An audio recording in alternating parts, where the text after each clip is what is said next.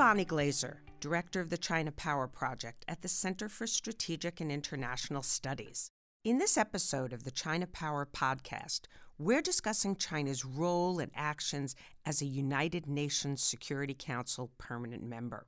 Playing a role in UN operations offers Beijing a way to demonstrate its commitment to international peace and global stability. Financial and personnel contributions to peacekeeping missions promote a positive image of China. And at the same time, China has been exercising its veto power with somewhat increased frequency and showing some support for principles it previously opposed, like the responsibility to protect. As with all countries, China's activities within the UN must be examined against the context of its current domestic and foreign policy. What does China want to get out of participation in the United Nations, and how does China's membership factor into its broader strategic goals? To answer these questions and to talk about China's evolving role in the UN, I'm joined by Dr. Courtney Fung. Dr. Fung is Assistant Professor of International Relations in the Department of Politics and Public Administration at the University of Hong Kong. Her forthcoming book is titled China and Intervention at the UN Security Council, Reconciling Status. And it'll be available pretty soon in July, and you can order it now on Amazon.com. Courtney, thanks for joining us today. Thank you so much for having me, Bonnie. So let's start with a general question. Can you talk about China's relationship with the United Nations? What are some of the areas that China participates actively, and where is there tension between China's interests and the mandate of the UN? Well, I think the most important thing to point out is that the UN itself is extremely precious to China. The UN provides China with its permanent seat at the most important institution to regulate global peace and security. So obviously with its permanent membership at the UN Security Council, China not only holds a veto vote and the threat of a veto vote, but it also has all of the legitimacy and authority that's reinforced from having this permanent seat. And it provides Beijing with a very important opportunity to lead globally, especially right now that we are entering a continuing phase, it looks like, of U.S. withdrawal from sort of active leadership at the UN and a lack of patience, per se, for using the UN as a primary venue to discuss problems of global politics, problems of global peace and security. So in this way, China is very committed to having a functioning United Nations Security Council. Because after all, if it doesn't work, if no one takes it seriously, if it's not the platform of first choice, then obviously this is an issue for China as it tries to sort of work through the Council and use the Council to support greater Chinese foreign policy interests. We can definitely see over the last couple of years, over the last decades, China's particular commitment to questions about the environment, sustainable development, and broadly speaking, issues of peace and security like peacekeeping, and even now the responsibility to protect. But I think it's also very clear to point out that there are still tensions for China with its own very particularist, party-first, state-first interpretation of how global politics should function, how China should relate to the rest of the world, and importantly, how the rest of the world should relate to China. This sometimes can put China in an awkward position vis-a-vis the more expansive interpretations of the UN Charter's principles and these ideas about promoting Western liberal norms and values like democracy promotion, a free and open civil society, and the emphasis on civil and political rights within the fundamental set of human rights. So this isn't to paint it that the UN and China necessarily are always hand in hand, but I think it's to be very clear that China would like to have a firm relationship, and it's a very important relationship for Beijing, because Beijing does not have any other platform like the United Nations or the willingness, per se, to go it alone on a wider variety of foreign policy issues. Your forthcoming book focuses on what you refer to as China's status dilemma in the context of its behavior as a permanent member of the UN Security Council. So can you talk a little bit about what this status dilemma is and how it shapes Chinese thinking? Sure. So I think there's a very lively and rich discussion amongst the Chinese foreign policy scholarly community about the implications of China's rise. But much of this has been written about as if China's rise will for sure lead to Beijing only assuming a great power role. So I was very interested when I started examining the details of how China works at the UN Security Council to see this very strong, consistent emphasis that China seeks status when it comes to questions of intervention in particular from two separate groups. So the great powers, which are primarily sort of reflected in the other permanent members of the UN Security Council, in particular the permanent three, the P3, the Western states of Great Britain, the United States, and France, and also China's fascination and commitment to being a global South player, the G77 plus China. So China's focus on looking at other developing states, the host state that has to take the intervention, and the regional organizations associated with where the intervention will occur. And so my book sort of addresses China's status dilemma, how China secures status recognition from all of its status groups. So for intervention, again, the great powers represented primarily by the P3 and the global South represented primarily by host states and regional organizations. And so the book shows how status, i.e. how China understands its rank or standing amongst its peers, can, under certain conditions, have an independent and significant effect for China's position on intervention, even moving Beijing further towards approving or at least condoning resolutions that it may not have been willing to do had there been no status pressures at play. But to be clear, I also want to make note that the status appetite that Beijing has varies. I do not assume that its search for status at all the time. And there definitely are striking examples of China pursuing status even bearing material cost, and also striking examples of when China is willing to bear status costs. So I think the book sort of engages in a debate about what China's rise means and also how we understand status and questions of how status can actually help promote cooperation as opposed to, as it's largely been written about, supporting conflict. Let's talk a little bit about China's voting record at the UN and how it relates to Chinese priorities. So the PRC, of course, was admitted to the United Nations in 1971, and for a long time, and it has abstained. We have on our China Power website an infographic that lays out all of the resolutions and where China has voted or yes, or where it has vetoed and where it has abstained. And we found that China has vetoed 12 resolutions and to join the UN, 9 of these since 2007. So why is China using its veto power more frequently now?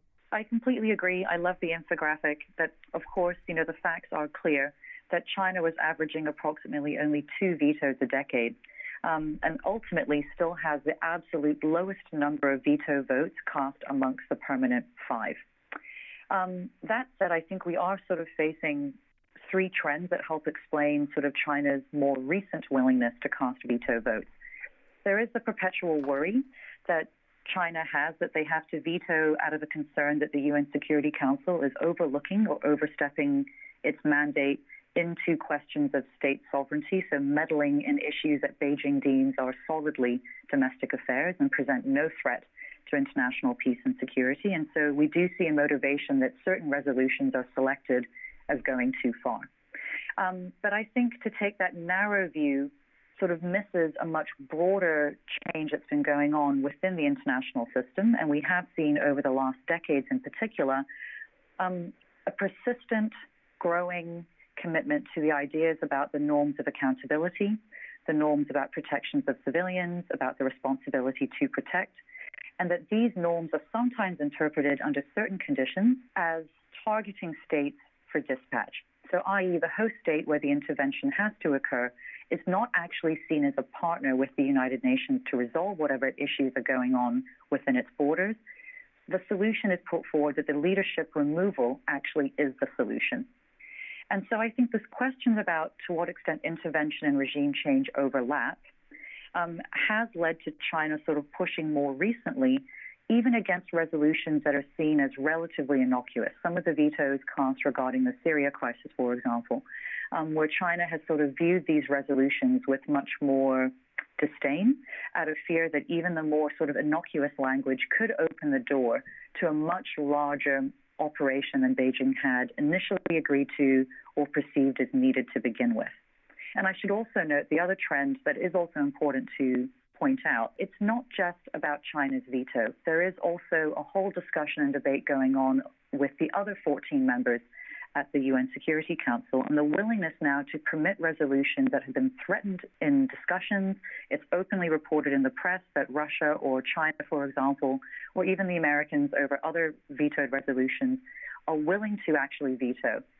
And there's still this willingness to push these resolutions forward to vote. And so the fact that the UN Security Council collectively is willing to sort of hang itself over questions of international peace and security is also part of this, sort of throwing the gauntlet down and seeing whether or not China or Russia are willing to bear the cost and all the social opprobrium that comes with sort of halting the UN's activity in trying to resolve issues of peace and security.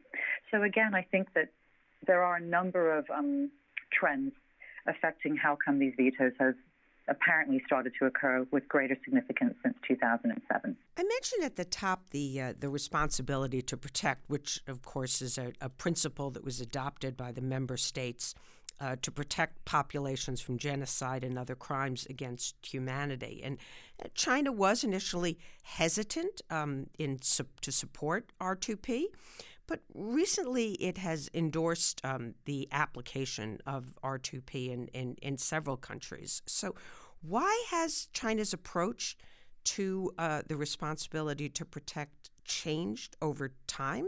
And is its position unique, or does it have some similarity to other members of the PERM 5?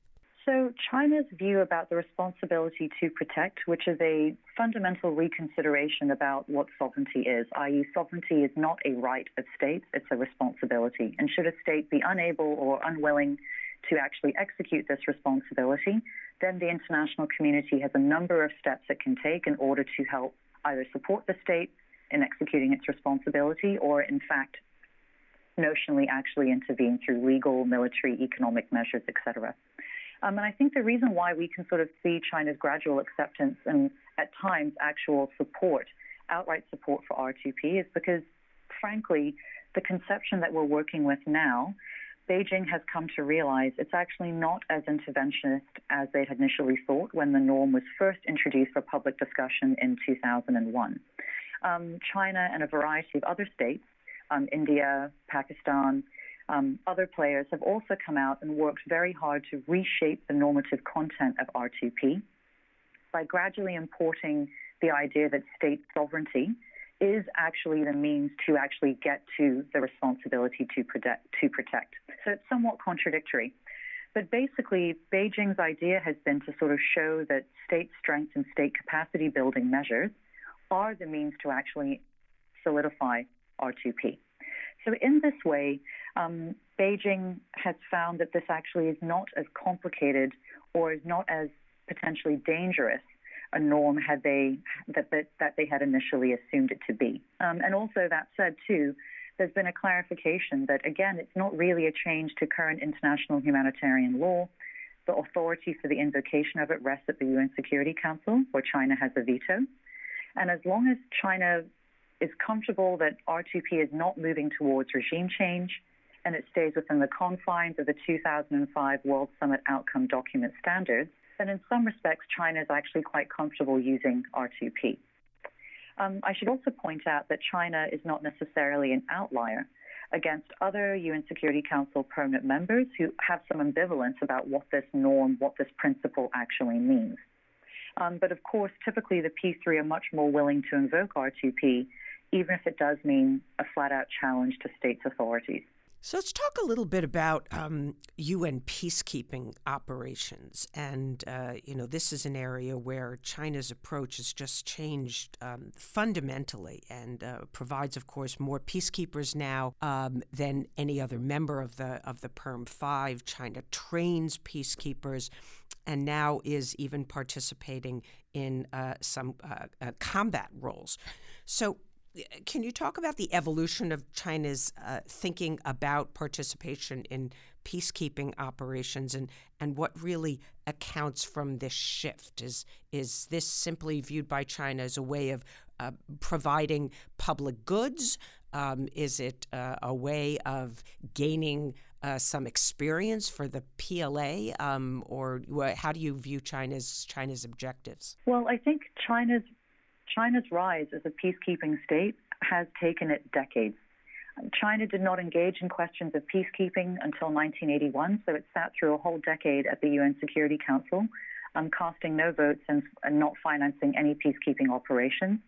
The first vote to support a traditional peacekeeping mission came in 1981, and then the slow steps to have civilian observers, enabler troop deployments, support for multidimensional peacekeeping missions, and now, starting since 2013, the use of combat troops. So it's been a very slow, methodical increase over time, learning over time that peacekeeping itself is a useful platform and a very useful tool for China. And there are some things that are sort of hard material benefits that peacekeeping really offers. So again, it bolsters the host state. It bolsters the sense of promoting international security. And I think this is a very interesting hallmark of the way that China deploys to peacekeeping, is that it's very typical for Beijing to have dozens of continuous rotations on the same mission, which implies that they're much more interested in sort of strengthening state capacity in the long run versus a more sort of short-term stabilization initiative that you might see sort of states engage in a certain peacekeeping mission for only 2 years before they cycle out and they don't come back. Of course, deploying to peacekeeping is seen as providing a global public good, so it helps blunt criticisms about China's defense spending. It provides China a viable platform for military-to-military cooperation in the field, of course, but also beyond. China's used this peacekeeping question as sort of a means to have an overture in discussions with the United States, for example. So at the 2016 G20 summit in Hangzhou, China had a conversation pushing the idea about peacekeeping cooperation between the U.S. and China as the platform to foster closer relations.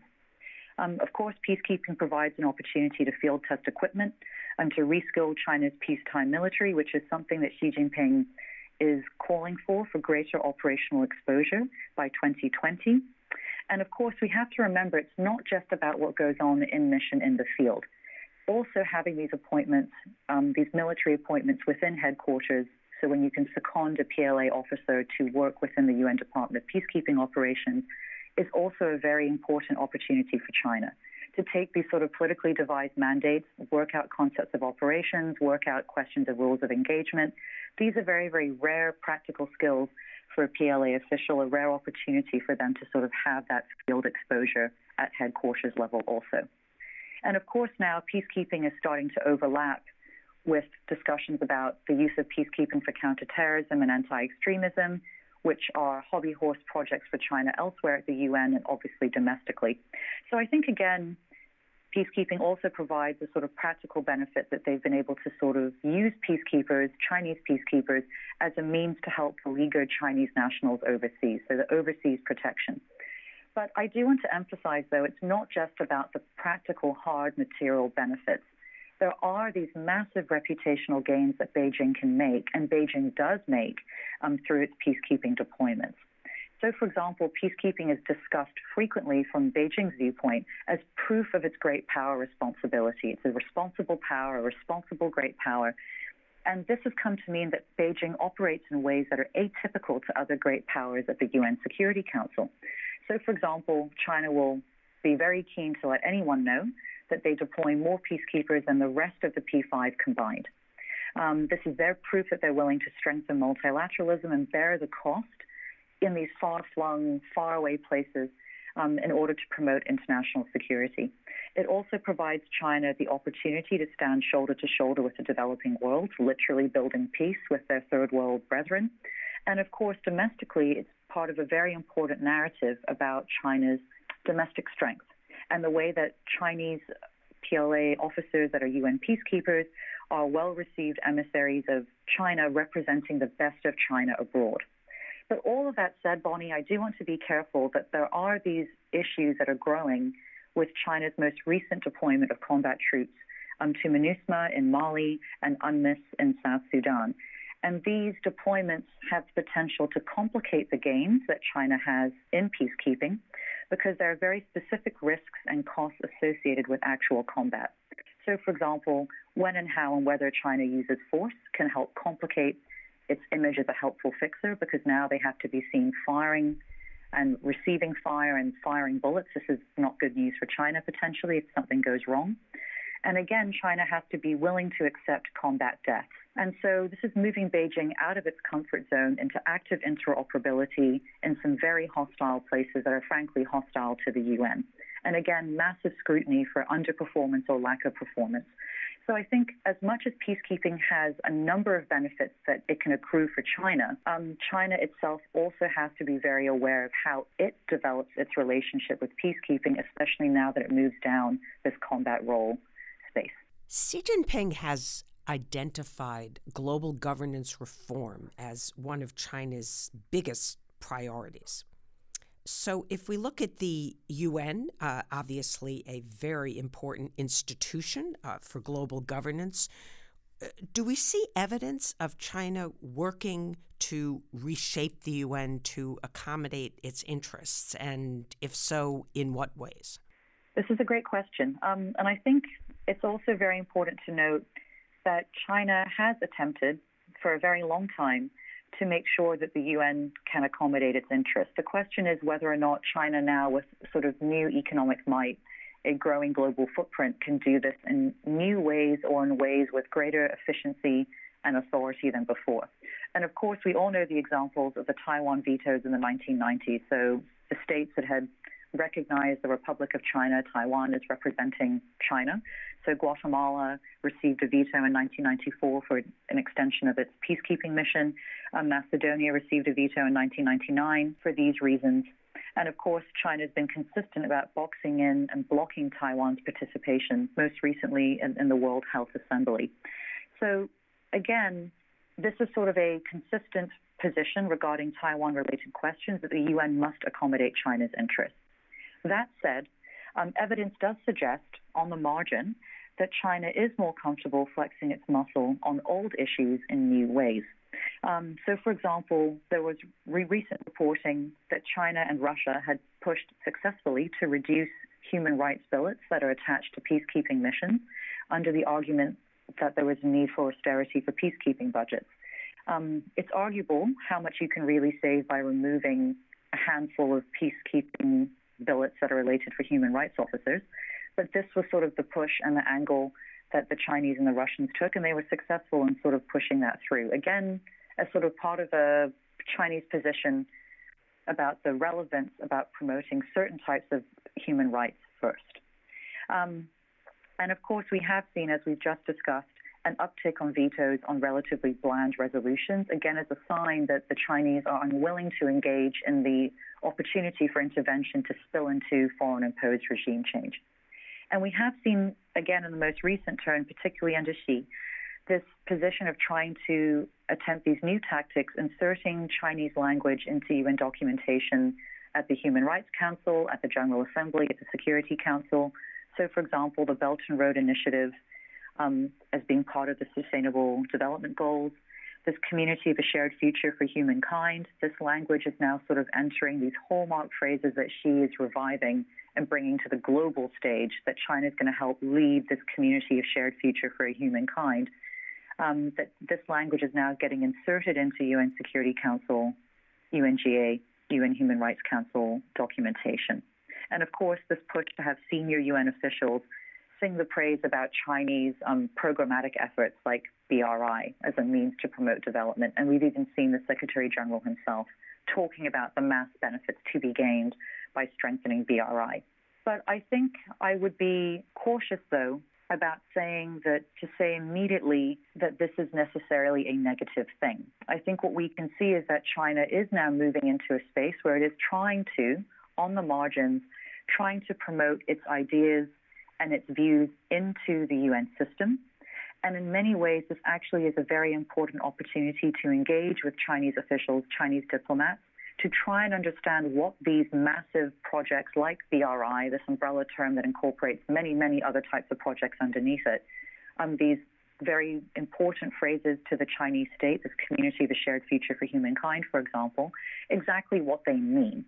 Precisely because meaningful, durable global governance without China won't be possible. And I think there are certainly many of those working within the UN system that fully understand that if we have a better understanding of China's views, a more sophisticated understanding of where China is coming from, then potentially we can still jointly find accommodation and a common path forward in questions of global peace and security. So I think just the last point on this, that having a conversation about these terms and about this language actually would be very helpful, especially as it appears that Xi is doubling down on making sure this language and these ideas and these programmatic initiatives can also enter the UN sphere. One area that China's been very active in global governance that you didn't mention is internet freedom and cyber issues. And the Chinese have been working with the Russians and others to strengthen the rights of governments to exert control over information. That obviously is a very different perspective than Western governments that feel that information should be made widely available and should not be controlled. And of course, this rubs against the interpretations of sovereignty that China has. So is this a problem? I think you raise a very interesting set of issues under this question about sort of questions of cyber sovereignty, cyber espionage, best practices regarding some type of emerging information order or an emerging cyber order, and what space the UN can play in terms of regulating these issues. But I think it's very important to note two things. First off, it's actually quite fascinating because there really isn't a lot of international agreement. So there's not a lot of documentation for the UN to fall back to, or for other players to fall back to. And this is where I think we will see a lot of contention as we are duking it out now to try and understand what are the baseline agreements, the baseline interpretations for how one should operate on questions to do with information management, cybersecurity, cyber espionage, etc.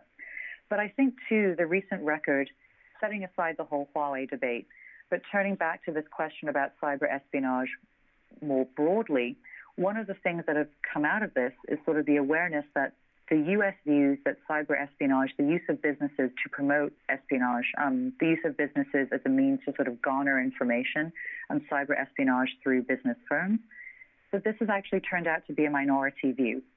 And I think this, again, provides us with an opportunity, if we are to try and promote meaningful, durable global governance structures, to try and engage in discussion and debate, and to try and really understand what motivates the Chinese and Russian, Indian, Brazilian positions on these issues, to try and understand a better way to actually find some type of cooperation. So I will admit that this is obviously moving out of my wheelhouse, but I will say that to be cautious of assuming that there is some type of structured international set of agreements or even an international order in this space already. And I think this is why this has turned out to be so contentious, in part because there's a lack of common understanding about where the red lines lie. So if you look at the next maybe, 3 to 5 years, how do you expect China's role in the UN to develop? Where do you think they'll be actively participating? Are there specific issue areas that you think they'll attach priority to? And is there any prospect for China